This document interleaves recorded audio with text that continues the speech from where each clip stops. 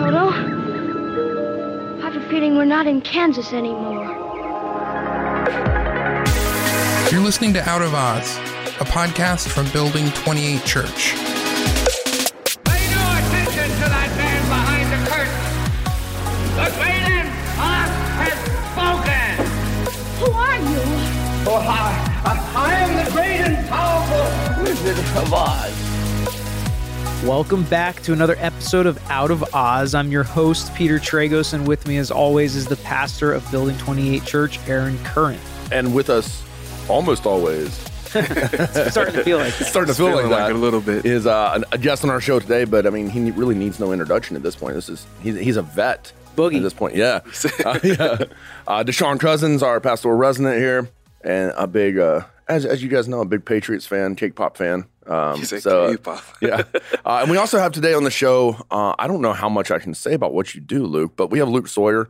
I will say Luke was a missionary in Dominican Republic for more than 3 years, has served in multiple contexts across the globe, is on the board with Man Up and Go, a mission organization that our church is partnered with here, and works now with athletes from a multiplicity of contexts. So thanks for being on the show, Luke. Yeah, thanks for having me. Excited to be here. It's going to be an interesting perspective, I think. Today, we're talking about social justice and whether or not it's biblical. And I think around a lot of these hot topics, words are always important and definitions are important, as we've stated on other episodes. And I think the best way to start is to talk about what the definition of social justice is. Yeah. I think this is the crux of the issue. Like Luke and I have had conversations about this. Deshaun and I have had side conversations. You and I have. This is the whole issue. It does us no good to use the same term if we're using different dictionaries to define that term. Right. And that's what's going on today. Everyone is for justice. Like, I think almost everyone is for justice. And justice is biblical. And justice is biblical. Those are but kind of the Christian context or we're in. non, for the most part, is for justice in the world. But it's their version or brand of justice, typically, even in the church, that they're kind of promoting. And so there are variants of social justice. But I guess I'll just start with, like, in my opinion, a understanding of what a Christian is to pursue. Scripture is very clear on justice. Like, it's very, very clear, Old Testament and New Testament. Justice in the Old Testament is typically synonymous with righteousness, which basically just means, like, if my child asks me, what is justice? I'm saying it's doing the right thing. Now, there's two aspects of that as you study Scripture. There is a justice that is kind of communal, living in right relationship with other people. And then there is a justice that is distributive, where you are distributing equal or fair rights, wages, a fine for a criminal activity. Like, that's just as well. And so there's these two aspects, communal and distributive justice, that are in Scripture. And God is a God of justice. Like, that's part of his essence and character. And so as Christians, we ought to be very concerned with justice. And along those lines, I think it's impossible to divorce biblical justice from some aspect of societal justice, because every injustice affects somebody and therefore becomes a social issue. And so I'll just kind of start with that. I don't know if you want to chip in on that, Deshaun, from do you guys have anything Yeah. to add to that definition, I guess? Not much really to add, but I also kind of like how my understanding has formed. So initially when I heard the term, I just took the two words of social and justice and thought, all right, justice in society. I'm like, we all should be for that. Right. But over time, as I started to hear different opinions, and one in particular, Vody, and I know for some that name brings applause. For others, they don't want to hear anything from him. But Vody was one that helped me to think a little bit more about it, where his take was, all right, how is it defined in universities in different ways along that lines? And when he said that, it made me have to really wrestle with, okay, this is how it's commonly understood. And so that made me take that step back. And so those are the only things really that I have to add into it. Yeah, no, and I think you did hit the nail on the head when you were just talking about the idea that social justice in and of itself has to be a subcategory of biblical justice, right? Like, our justice, biblically speaking, has to have social ramifications. But, you know, in today's day and age, the term has become so nebulous and thrown around that it's become its own category that we can't really define anymore, or has taken on all these other categories underneath it. Absolutely. So I think as we unpack it, you know, even looking through Old Testament, you know, justice philosophies and you know, the poor and the oppressed and the widow and the orphan and the foreigner and other things. It has social ramifications, but we have to unpack what that looks like for us as believers. So, I'm with you. So for context purposes, now that we kind of know where we stand with our definition of social justice, what are some of the definitions you've heard that make it nebulous, that have people kind of throwing it around and creating some gray area or mud in the discussion? So I'll read one that actually, when I was looking this term up. So it says that social justice is the equal access to wealth, opportunities, and privileges within a society. So when I first heard the term, my mind didn't go to all this. Okay. But as I was reading up on the term, that is, at least from my understanding, the common understanding of social justice. Yeah, no, and I think that's solid. And I think underneath of that, the nebulous part of social justice, especially in evangelical world, is that now we have all these other things that fall underneath it. So we're talking, gender conversation. We're talking, race and ethnicity conversation. And I think people have picked and chose their individual areas to focus on social justice rather than looking at it holistically. But I think that's a great definition that you just threw right there. So. Okay, so Am I allowed to talk now? Yeah, let's hear it. What do you hear? What are some other definitions? The only thing I was going to add is that there have been, particularly since the death of George Floyd, there have been literally dozens of conversations around social justice that I've had. Everyone I talk to believes in social justice. Very rarely can they give any definition of what it means. And so I think that's the very aspect we're talking about. When we talk about ambiguity or this nebulous idea, is that everyone kind of believes in it, but they don't know what it is, perhaps. And so when you say, why is it nebulous? I think that's it. Like we're clinging to something ferociously that we can't actually put into words and explain like what it looks like fleshed out in the world. And so there is a lot of virtue signaling, and there is a lot of, hey, I believe in social justice. I'm whether they want to espouse social justice warrior or not. But then when you really have a conversation that's not just on social media, like it's hard to make a distinction of what this is. So I guess we're going to talk about it kind of as an umbrella as we go. And before we get to biblical definitions of social justice, do any of you think that there are extra biblical definitions or things to bring into social justice that we should live by as believers that may not necessarily be in the Bible, but something that we should hold to or fight for? I'm not going to dare go first, so. Oh, you got it. You got it. Go first. I know it's running through your mind. All right, go ahead. Is there anything extra biblical? We were having this conversation yesterday, Deshaun, Maddie, and I, about, and to Luke's point, so much of the justice debate is not on the issues that are black and white, biblical, universal convictions for Christians. Like, I hardly ever have a discussion with a Christian, like somebody who really claims faith in Christ, who is for abortion, for example. Just a very clear cut, like this is wrong, this is unbiblical, it's a murder of babies, But I'll have conversations with Christians around poverty, and it's much more ambiguous as to what do we mean by the poor? What do we mean by the marginalized of society? What do we mean by the oppressed? How are we going to go about serving them and distributing justice to them? And so in my mind, when it comes to extra biblical aspects, that is something that unfortunately is held in close-handedness today, and I think should be held in more open-handedness. Pretty much everything that's... What do you mean by that? Meaning that like I can have personal convictions around it, but I shouldn't condemn Deshaun if he has a different conviction about how to go about ministering to the poor. Now, if he says, I don't care about the poor, like I don't care about the oppressed society, I don't care about the widow and orphan, then there's an issue like that exists, right?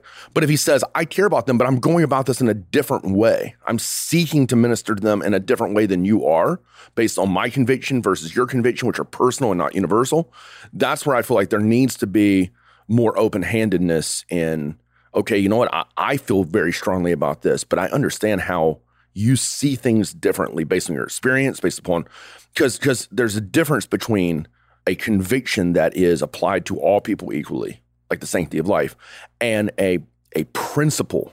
So the principle is care for the oppressed, but that's just a principle. It doesn't give us minute details of how to go about doing that. And that's where the kind of ambiguity comes in, and should be Christ-centered kind discussion around these things. Well, and I would add to that even the whole area of political activism. What does it look like for us as believers? Should we be politically active for X, Y, and Z? Should we not be? How do we walk out our faith as believers politically, looking for the greater good or justice or whatever we want to call it, but then trying to navigate the waters of a really polarizing political context right now? So specifically, we've had conversations around, systemic racism. That's an area where, I think there's a lot of arguments out there as to right now whether this is systemic or whether it's not systemic. And that conversation, I think, also needs to be held to a certain degree open-handed as we kind of walk through it. And I think even when you get into that, which we talked about this before this episode, when we were sitting around, we're going to do a Black Lives Matter episode specific to race in a few weeks here. But even when it comes to systemic racism, some of what people call systemic racism isn't even necessarily perhaps wrong. Like there's debate around what does that look like? Is it really there? It wasn't really placed there because of racial issues. And so there's debates around that. And some of it, if it is there, is certainly wrong. And that's for another time and place. But I think that's the issue that exists, is there's so much nuance. And really a lot of this comes back to, and Deshaun was talking about this before, and I don't know if you want to take it, but it does come back to the Frankfurt School and Gramsci and Marxism and cultural Marxism, or Marxism 2.0. What are your thoughts on that and how that's affected social justice, an understanding of social justice in the world today? Like Aaron was saying, we were talking about it earlier and just talking about Marxism in general. I feel like it's that buzzword right now where either it's on your side and you're thinking it's good and how it may be, or on the flip side of it's the way to condemn or put down anything that you don't agree with. So just call them a Marxist. And so because of that, I started thinking, okay, what does it actually mean to be Marxist? Why is it so problematic? And so Marxists, Karl Marx created the philosophy of Marxism, and it was based primarily off of the haves and have-nots. So it's two classes of people. There's those who have the means to produce and those who do not. And so the ones that don't have are subservient. So the relationships will be broken down like king and people, priest and parishioner, parent-child, husband-wife. And so all these relationships are only to be based out of oppressor and oppressed. And so what becomes problematic in that is he believed that we should have a revolution to those who are being oppressed should overthrow the oppressors. And so a lot of the commentary language that's coming out right now, at least from my own vantage point, is that it is framing into that thing. And I don't believe those are the only categories that we should have as believers. And as he goes even further, he says that once the oppressed overthrow the oppressors, then peace and equity and unity, and there won't be any divisions anymore. And I just don't believe that because of, as the Bible talks about the heart of man, I believe there's always going to be a jockeying for positions. And so those problems are going to be a part of us and part of our communities. And so the only way that they can be solved is through renewal in Christ. And then ultimately, we only see true unity and peace in heaven. And so as we're talking about all these different social systems, social justice, we have to keep that in our mind that there is no utopia here on earth and we cannot create it. And it can only be with Christ. So, yeah. Now we're looking at it at evangelicalism, and I guess Keller's a Marxist now, according to half of Twitter. And I think, everyone who disagrees with you. Everyone who does, yeah, exactly. Everyone who disagrees with you. Exactly. So, everything kind of gets thrown under that Marxist label. And recently, so in the world I live in, I have worked a lot in Latin America, work a lot with Spanish-speaking ball players right now. And specifically, the Venezuelans and the Cubans have a really different view on what Marxism actually looks like, right? Because they've lived through it. And so having some of these conversations with 40, 50-year-old, guys, specifically kind of coaches now who have kind of lived through that process in Venezuela, they're looking at us and saying, yeah, that's not Marxism. Like, it's not, because they've lived through it. They've experienced it. The Cubans have experienced it. And so I think we kind of have this buzzword that we throw around that really came, I know you're going to talk about BLM, but really came, I feel like, more into, popularity on Twitter and other things after kind of the whole BLM uprising. I would say more recently since George Floyd. Yeah, definitely. That we're hearing Marxism. But I think a lot of people really, as you just said, have no idea what Marxism actually means. So what are some of the differences they explain when you guys talk about this? Specifically with, it's been interesting. So as we look at, so let's take Keller, for instance, right? Like Keller is, we've all, I don't know if you guys have read Generous Justice. We've all kind of walked through his philosophies around justice and other things for the last little bit. Yeah. And so as he talks about biblical justice and other things, and we're hearing Marxism play out. And then I'm talking with, guys from other parts of the world who are saying, yeah, like this is what it looked like 25 years ago, where they completely erased our history, right? Where we're starting to all get lumped into categories. We're seeing, there's no food, there's no other things. Like this is what we're looking at with socialism. And right now, you guys aren't there. And I have heard them say, we potentially see you being there in 25 years. Yeah. I specifically have heard that more often than not around the removal of statues and other things, and them saying, hey, 25 years ago, this is what we were doing. So it's not out of the realm of possibility to say we could be there. But the fact that we're there now, or everyone who espouses justice also espouses Marxism, I think is ridiculous, honestly. So, and this is not for politics, but since we call this Out of Oz, we got to have a real talk. Obama, when he was in office, was a professed Marxist. So he was professed in that. Now, to a certain extent, and that's the issue too with Marxism. Like, how far do you go down that path? And I think that the issue within Christianity today is, for the most part, there are some in the Reformed tradition and evangelicalism that are going far down the path of Marxism. They might even identify themselves with that.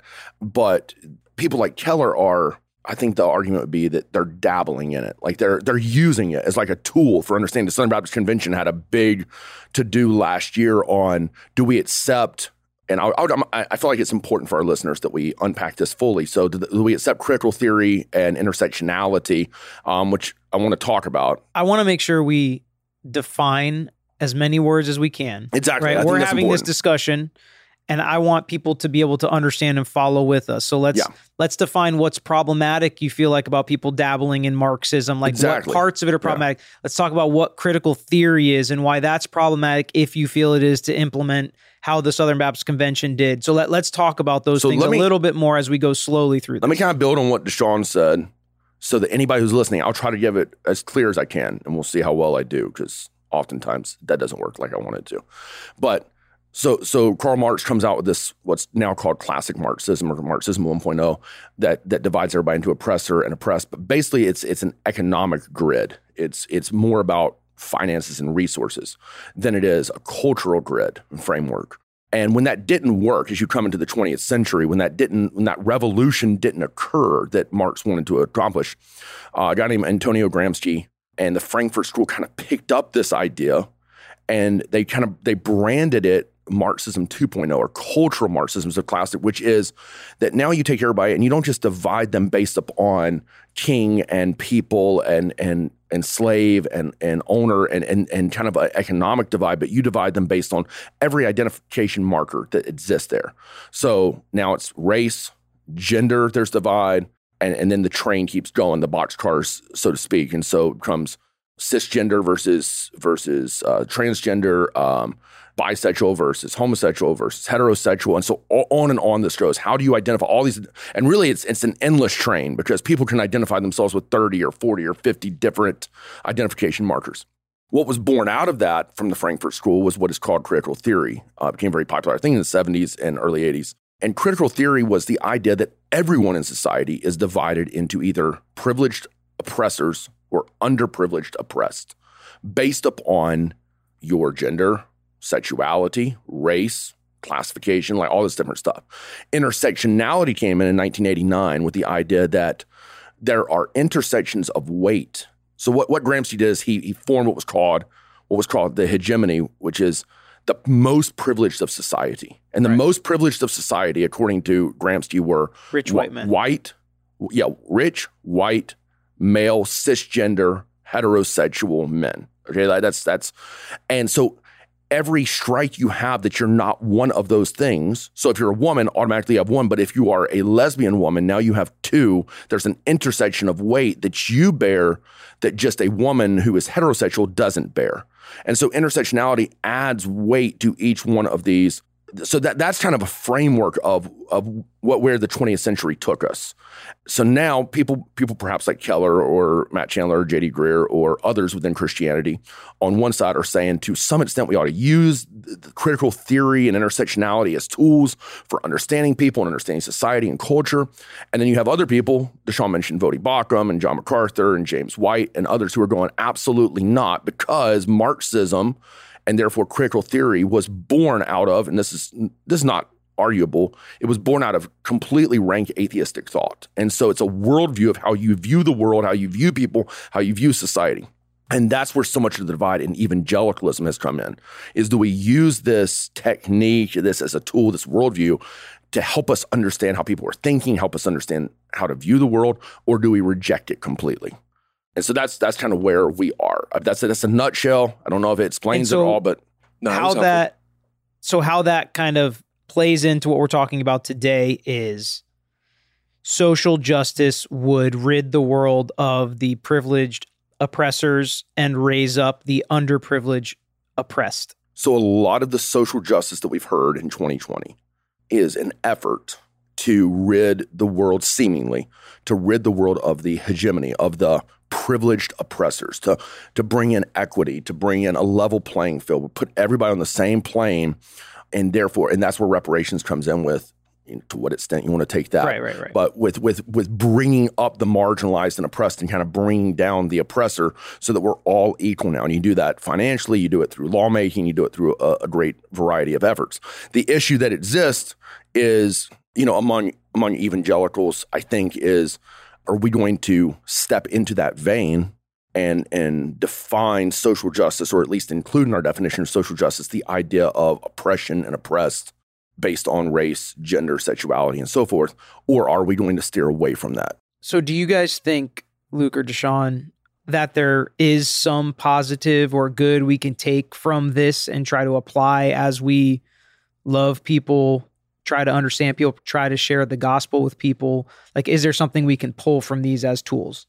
So I would say yes, in the sense of this. One of the things I've been thinking through and working through personally is, why do people feel this? Well, why are people coming to this conclusion? And in particular, one of the events I had to go to before, when I used to coach youth sports, and I was a predominantly Black area, and the area was well known for negative things. So either crime, poverty, things along that lines. And one of the kids that I used to take with me to church, he was telling me how he was being introduced to Black Hebrew Israelites. And I was asking him, why was that appealing to him? Because he was talking about how he was in a difficult situation. And what was so appealing to him was they were telling him that he was a king, that he was a god. And all these different things were hitting home for him, where other people tell him he's less than. This is telling him he can rise up. And so through that, I recognized through these different things, though, as you're getting at with the root of them being atheistic, of thinking through, okay, how do we as believers recognize that some people, for whatever reason, feel less than or actually in those positions? How can we use that to speak truth into that, speak the gospel into that, to speak to those different situations? So I think it has the benefit of helping us to see the problems, though I don't agree with their solutions. So that would be one way I see of using it. Yeah, no, and I would agree. From the standpoint of, obviously, the end game in all of this is that our identity is in Christ, right? Above and beyond everything else. But I think we do have to understand how people identify themselves to start the conversation. And I think even as we look at shreds of things that can be useful in CRT or in intersectionality or whatever, I look a lot at what we see in Jubilee, for instance, where there's categories that are placed inside of those that are oppressed in, ancient Israel. So let's take the foreigner, let's take the widow, let's take, the fatherless, right, what have you. And then we see, even as Jesus comes on the scene, and we see Luke 4, and we see that the first thing he's saying is he's quoting from Isaiah, and he's talking about the Jubilee. So I think when we look at these ideas, there is some validity to categorizations, just as we seek to walk with people faithfully in where they are. So, do I espouse CRT? No, but I think there's some validity to walking with people through where they identify, so that we can ultimately get to the point to say our identity is rooted in Christ, has to be rooted in Christ. But we have to have a starting point to get there. I think most people wouldn't disagree with that, what you guys are saying of that there's identity markers that are there. Like, I should celebrate the fact my little girl is a girl. Yep. I should celebrate the fact my little boys are boys. That I think race is something that should be, I personally think it should be seen and celebrated and understood. Yep. What happens, though, is if I start telling my little girl that because she's a little girl, she is less privileged now than my little boys, I'm creating a victim mentality with her that shapes how she sees the entire world. And I think that's where all of a sudden the divergence of opinion factors in. Because most people would arrive at this. I can't speak for all of them, but I think a Bauckham versus a Keller are both going to say, like, seeing somebody as black and white and celebrating that instead of deriding that or marginalizing that, seeing a boy as a boy and a girl as a girl, like, those are good things, and celebrating that. And then, of course, it gets muddied from there when it comes to sexuality and gender identification and everything else. But then it's do we, based on those identifications and categories, do we say, hey, Peter's daughter, Brooklyn, you are less privileged than Peter's son, Maverick, because you're a girl? Or my little boy, Augustine, or Edie, who are minorities, you're less privileged. And all of a sudden, right away, now Augustine grows up with this mentality of, I'm owed something, I got to do something, I deserve something. And that shapes this entire view of justice. And that's where, bringing it all the way back, when we talk about social justice as Christians, and we're talking, okay, we look at scripture for right and wrong. And some of it's very clear cut, and others are more so principled that need to be fleshed out. But when we come to CRT, critical race theory, or just critical theory in general, because it doesn't have to just apply to race, what it's doing now is it's throwing out, at least from its origin, it's throwing out the biblical understanding of how God categorized people and dealt with people and justice. And it's saying we want justice according to our standards, according to our belief system. And that is a redistribution of power. As a matter of fact, I've got, and you'll have to forgive me, but you guys and the listeners, because I don't remember where this came from. But I was reading a bunch over the course of, I was away last week in Maine, and it was wonderful, by the way. And so I was reading a bunch on this issue of social justice and critical theory. And so there's a new book out, and if somebody's interested and they write in, we can get them the title of it. But it is, I think the title of the book is Why Social Justice is Not Biblical. But he's actually arguing that social justice is biblical, just not as we understand it. What he defines as ideological social justice built on critical theory.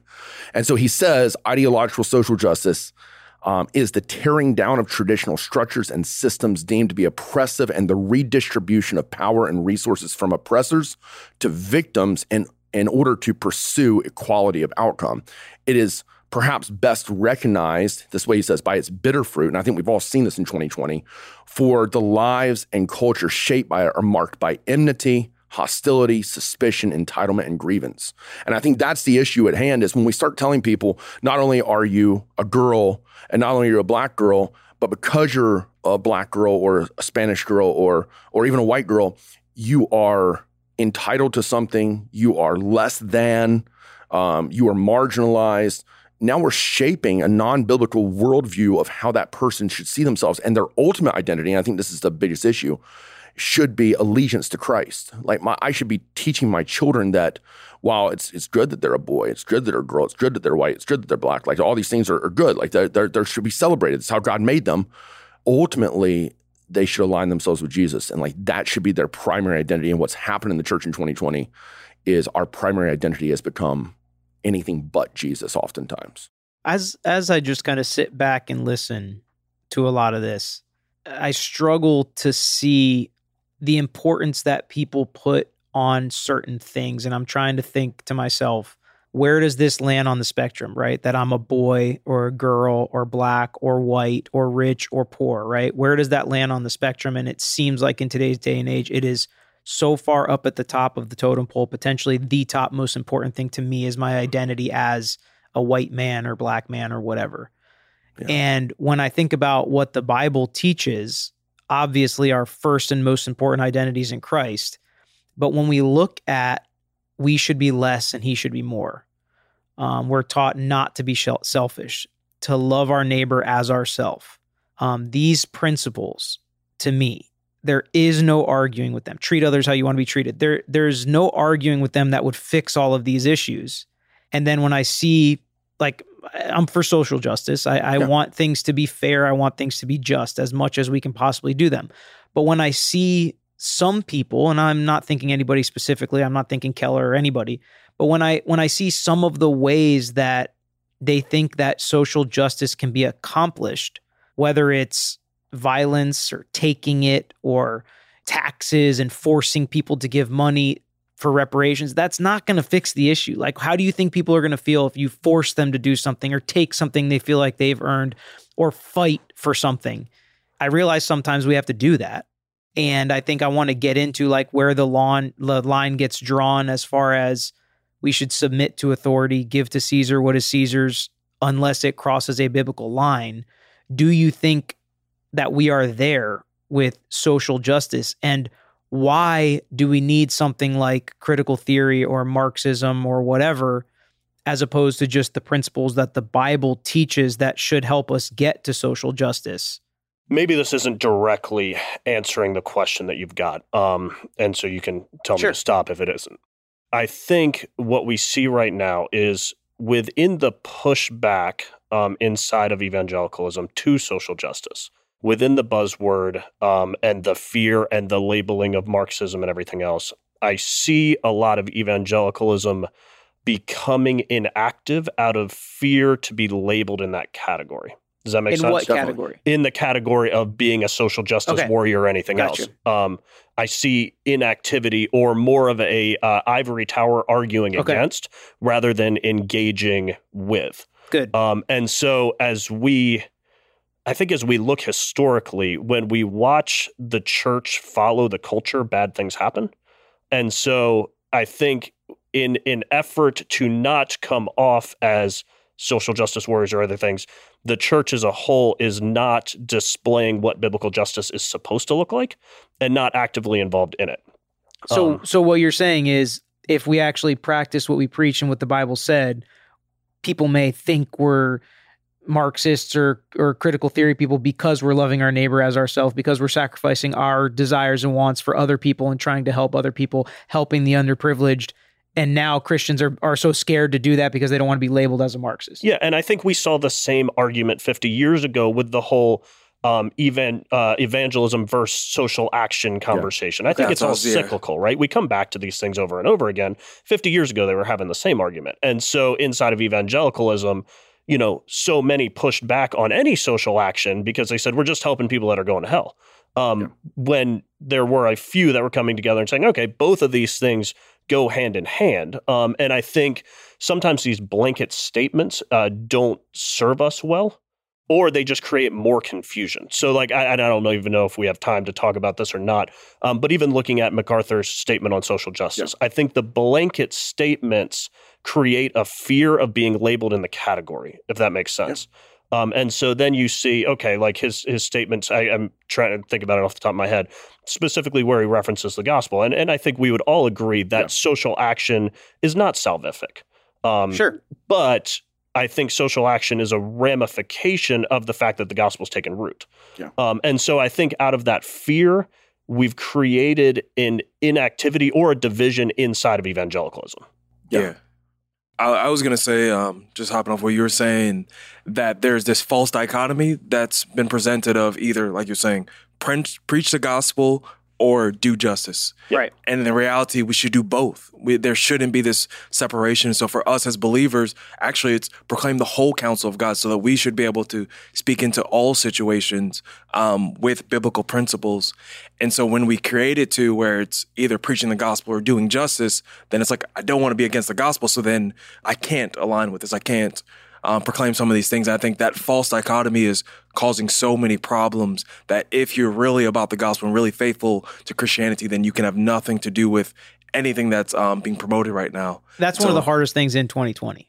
It's just like you're one or the other. And the problem is when you land, okay, so cat out of the bag, when you land where I land, which I feel like is not fully, even though I put my name to the statement of social justice in the gospel, like I backed it, but I have some issues. The overall general principles, I like what they're going for, and if our listener hasn't read it, I encourage you to read it and biblically pick it apart if you need to. But read what? What are you talking about? It's called the Statement on Social Justice in the Gospel. It was put out about 2 years ago now by Voddie Baucham, John MacArthur, James White, Douglas Wilson, and a host of other pastors who.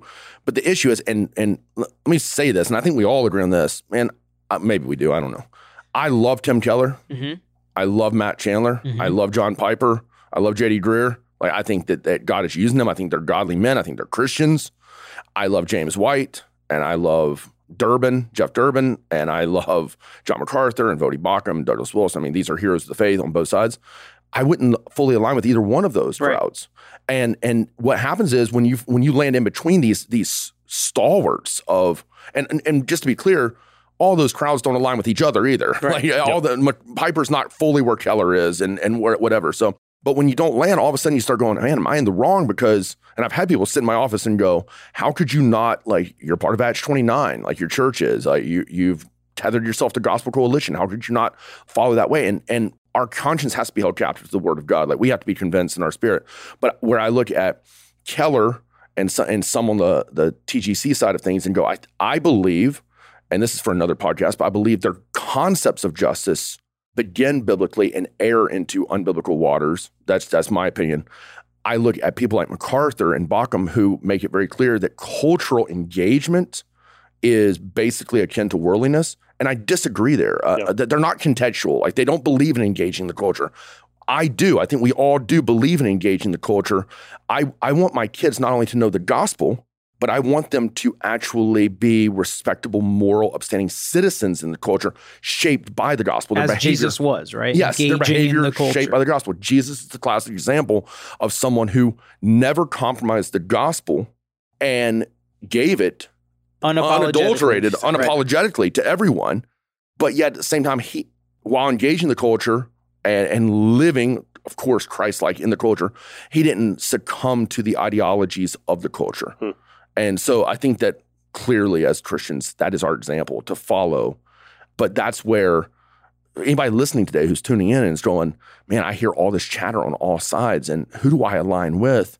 The scripture, and I know it might sound like a cop-out, but if we're studious and committed to scripture, that's where we have to align when it comes to, I think scripture's very clear. You look at Paul in Athens, that's classic text, Acts 17. He's engaging the culture without ever compromising the gospel, without buying into the Athenian thought process. To Luke's point, he's actually using it. He quotes a poem written to Zeus there, so he's using it, but without like lending to it credibility and saying this is how we should all think. And Zeus this is a very important part of, he's not bringing that into Christianity and introducing it to Christianity, but he's speaking their language to them in an effort to see true justice, which is a gospel issue. Like, justice is a gospel issue. Like, justice is the satisfaction of God's wrath and righteousness to grant justice, to bring about justice. And so absolutely, we have a very just God, a God who hates injustice. I mean, he abhors injustice. And I think all Christians agree, hey, justice is very important. Now, how we go about defining that and unpacking it is important. So to kind of wrap us up, Luke, what would you say to a Christian that's asking how to respond to the worldly social justice movement, the biblical social justice movement? What should be a Christian's kind of response and action to take in today's day and age? Get off social media. Heck yeah. And into the Bible. Well, yeah. I mean, other than your podcast app. Yeah, other than your podcast. Yeah, exactly. No, but I mean, I think it has to start with loving our neighbor, right? And I even mean geographically right now. I think I see so many people that are sitting behind their computer screens in, kind of this anonymous space where they're blasting things out, but they have no engagement in what's actually happening. And I think we have to start loving our neighbors. And then secondly, I think the church needs to start to embody the example of this biblically. And I think looking at, the early church, we see these groups of people that were vastly different socioeconomically, ethnically. You have this whole Jew and Gentile, slave and free. You have all these people coming together in the unity of the gospel. And I think the biggest thing for Christians to do right now is engage with your local church. Engage with your local church. Love your neighbors well. Spend time with people and display the reality of the gospel to the world by engaging with each other and living in community. I don't know if that's valid or not. I think that's great. I mean, I think that's perfect. That's the definition of biblical social justice. And if everybody did that, we wouldn't have these problems, right? I mean, we wouldn't really have these problems if everybody did that, but we're sinful. So that's if the gospel had penetrated all hearts, right? I mean, utopia that Deshaun already blew it for us and said we're never going to have that. Christians here. are still jacked up. So even if everybody was a Christian, right? I mean, we've seen the infighting in the church in 2020. I mean, so we're not living in a utopian state within the local church either. Anything to add to that, guys? Yeah. Deshaun? Yeah, no, I have something for, like you're saying, for Christians to think about coming out of this is deal with people on an individual basis. Mm-hmm. So for those on YouTube can probably see, but those in the podcast world, I am a black man. But one of the things that frustrates me is either on one side where whenever I speak, I must be speaking for all black people. Or on the other side, well, you're not really black because you don't speak in this particular way or do these particular things. And for me, it's no, I'm a believer in Christ. My name is Deshaun. And yes, I am a black man, but I fall into my own category. I don't have to take all these different things. And so as we're engaging with one another, is not coming with all of our presuppositions of, all right, if you're white, if you're black, if you're this or that, then this is how you should operate or be, but rather interact with one another and actually know people instead of just taking all the different caricatures that we have. That's good. Yeah. And I think what Luke said is great, to do something. Like when George Floyd died, the next 2 months involved people within our church and other Christians around the city and really around Acts 29, other pastors calling and going, what are we going to do? And I kind of felt like, I kind of got angry, if I'm honest with you guys, because I was like, if the death of a black man at police hands in Minnesota makes you now start asking the question, what should we do? And you weren't doing it before that? Like, there's a problem there. There's a problem in the church. And my response, and some people might have thought it was a cop out, is we're going to keep doing what we've been doing. We've been engaging our culture. We've been trying to love our neighbors. We've been preaching the gospel. We've been serving the oppressed or marginalized in our society. Like, we've been doing these things, and we're going to continue doing these things. And I would say to anybody who's listening today, and on all sides, we can virtue signal. We can put out on social media, hey, this is what I believe, right. to Luke's point, and be an ivory tower theologian or social justice warrior, whatever. But it's a lot more difficult to actually like get in the fray and like do something. And I think you should be partnering with your local church. But I also don't think you should solely depend on your local church of, hey, what are y'all going to do? What are y'all going to do? What are you gonna? Instead of, hey, what am I going to do about this? I went to lunch with a guy 3 weeks ago who's not exactly where I am. He's a member here, great guy. He's not exactly where I am in this discussion. I just asked him, honestly, like, what have you done since May to see social justice rolled out in the world? And he had to pause and think, and he basically came to the conclusion, other than say I'm for it, like I haven't done a whole lot. And that's the problem, is we're arguing and fighting and bickering, and we're not really, a lot of people are not doing to see reconciliation take place and peace restored and justice rolled out. And so I think the church should rise up to what Luke said, all the principles that Luke said. I mean, be people of the word, be people of community, be engaged with our neighbors, love well. Loving well means speaking the truth at times. What Deshaun said, identification. My identification is first and foremost in Christ. And then it's, secondly, I would argue it's as a husband and a father. Before it's, I'm a white man. Like, I'm a husband, I'm a father, I'm an image bearer. We all are. I'm a follower of Jesus. Like, those are important. And so instead of dividing people, bringing the church together on the things that are most critical and then celebrating our differences. I think that's key. Yeah, and the only thing I'd add is don't feel bad about George Floyd or any of this in 2020 being a wake-up call. You know, I don't think that's what you meant by the statement that you said when pastors reached out. I think we should all take it as a wake-up call. If you're not doing anything, like the conversation you had, let God throughout the Bible can use bad events to draw us back to him, draw us back to his word, make sure we're implementing it in our everyday lives, as all three of you guys said. And I think that's what we need to make sure we do, is let this, if we're not doing it now, let it be a wake-up call to come back, look at what biblical justice is, and implement that in the way that we think the Bible is moving us to do. Cool. That's a wrap for today, Luke. Appreciate you guys. being on. Thanks for having me. Always, man. Being back. Thanks for listening to Out of Odds. If you enjoyed this episode, share it with your friends and leave us a review on Apple Podcasts, Spotify, or anywhere you listen. Out of Odds is produced by Building 28 Church and Podcast Royale. You can find out more about the show and Building 28 by visiting outofozpodcast.com. New episodes drop every Monday, and you can get each one automatically by subscribing in your favorite podcast app.